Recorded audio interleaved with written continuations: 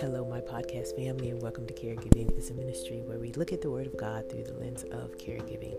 Today, we're going to read Psalm 49, and this time I'm going to read from the Message Bible, just to switch things up for you. Listen, everyone, listen. Earth dwellers, don't miss this. All you haves and have-nots, all together now, listen. I set plain-spoken wisdom before you, my heart-seasoned understanding of life. I fine-tune my ear to the saying of the wise. I solve life's riddle with the help of a harp. So why should I fear in bad times, hemmed in by enemy malice, shoved around like bullies, demeaned by the arrogant rich? Really? There's no such thing as self-rescue, pulling yourself up by your bootstraps.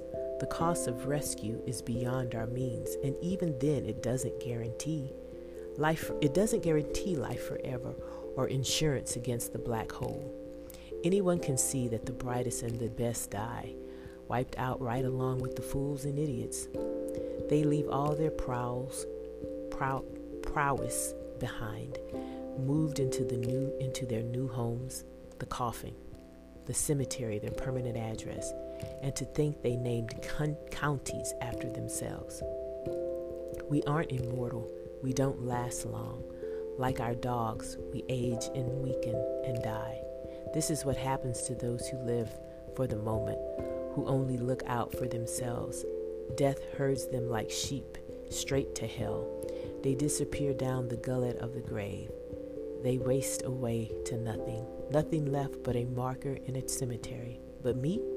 God snatches me from the clutch of death. He reaches down and grabs me. So don't be impressed with those who get rich and pile up fame and fortune. They can't take it with them. Fame and fortune all get left behind.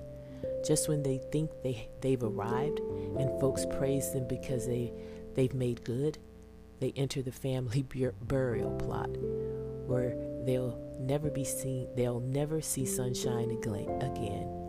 We aren't immortal. We don't last long. Like our dogs, we age and weaken and die. What do you think about that psalm? This is a psalm by the sons of Korah. And it's interesting because we're on a roll with them, it seems like. But isn't this psalm a little different in flavor than what we've heard from them in the past? So what do you think this psalm is categorized under? It's wisdom. It's wisdom. And I decided to use the Message version so you could hear the voice and see how it speaks to the present day. How what the psalm really boils down to is to stay focused on God and what He's called you to do, and not worry about what other people are doing, because life is short. Life is short, dear ones. We're not here forever. Not in this earth, in this body. And so we have to be diligent about what it is that we are doing. God has given each of us a role or an assignment that is for us and uniquely us. No one else can do it. Sometimes we can help others with their assignments, right, that God has given them. But it is up to each and every one of us to do what He's called us to do, because time is short. The psalmist reminds us that in hard times that we are to rely on God, that we can't rescue ourselves. There's no such thing of pulling yourself up by your own bootstraps. Who bought the boots? Where did the straps come from? God. And that once again, one day we'll be called home. But it's not meant to be a somber psalm, but it's really just to help us focus on what our God-given purpose is. Why has God placed us here? And just like with me, I'm not going to tell you that I know exactly why I've been placed here. I have not, quote unquote, found my purpose, but I know that I am walking in the direction that He has placed me in. I know that part of my purpose was taking care of mother. I know that part of the purpose was him allowing me to be in the military that he used to help shape my personality and to see his creation, right? Part of my purpose now is going to seminary. But I know that I'm created to do something. Many little things along the way that may add up to something big. Maybe you have a big calling. We don't know. But he's called you to do something. And chances are he's called you to do more than just one thing. He's called you to be a parent. He's called you to be a caregiver. He's called you to be a spouse, a teacher, a banker, a nurse, whatever. His child. And so, as I stated, it's not meant to be somber, but it's meant for you to find out what you're here for. We need to be like Jesus was when he was 12, when his parents went to the temple and then they were gone for, 2-3 days, and they realized that he was gone. He wasn't with them, and they had to turn back, and they found him in the temple. Remember what he said? I have to be about my Father's business. Well, we serve the same Father, and he's given each and every one of us something to do. So we too are to be about our Father's business. God will take care of the arrogant, the wicked, the fame seekers for seeking fame, because they just want it. God will take care of all of that. What we're to do is focus on what he's called us to do. So I leave you with this question, caregiver. Other than caregiving, what has God called you to do? Let's pray. Father, thank you for reminding us that we're only here for a short period of time. And you do this not because you're mean, but because you want us to stay focused on the fact that there is a reason that you put us here.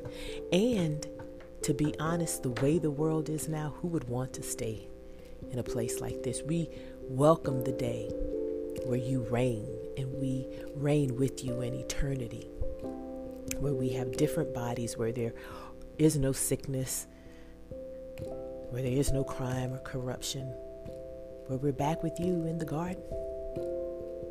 But while we're here, you've given us a purpose. And so I ask, Father, that you make your purpose known to us clearly today. For those who are out there who maybe are leery of taking the next step towards something, help them to know definitively whether they should or should not.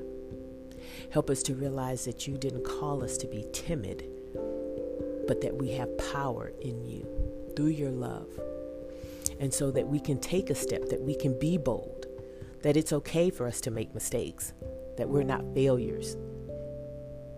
We can get something wrong where we thought we may have heard you say go left, but you really meant for us to go right or to keep walking straight, that it's okay. But help us to be seeking your will for our lives.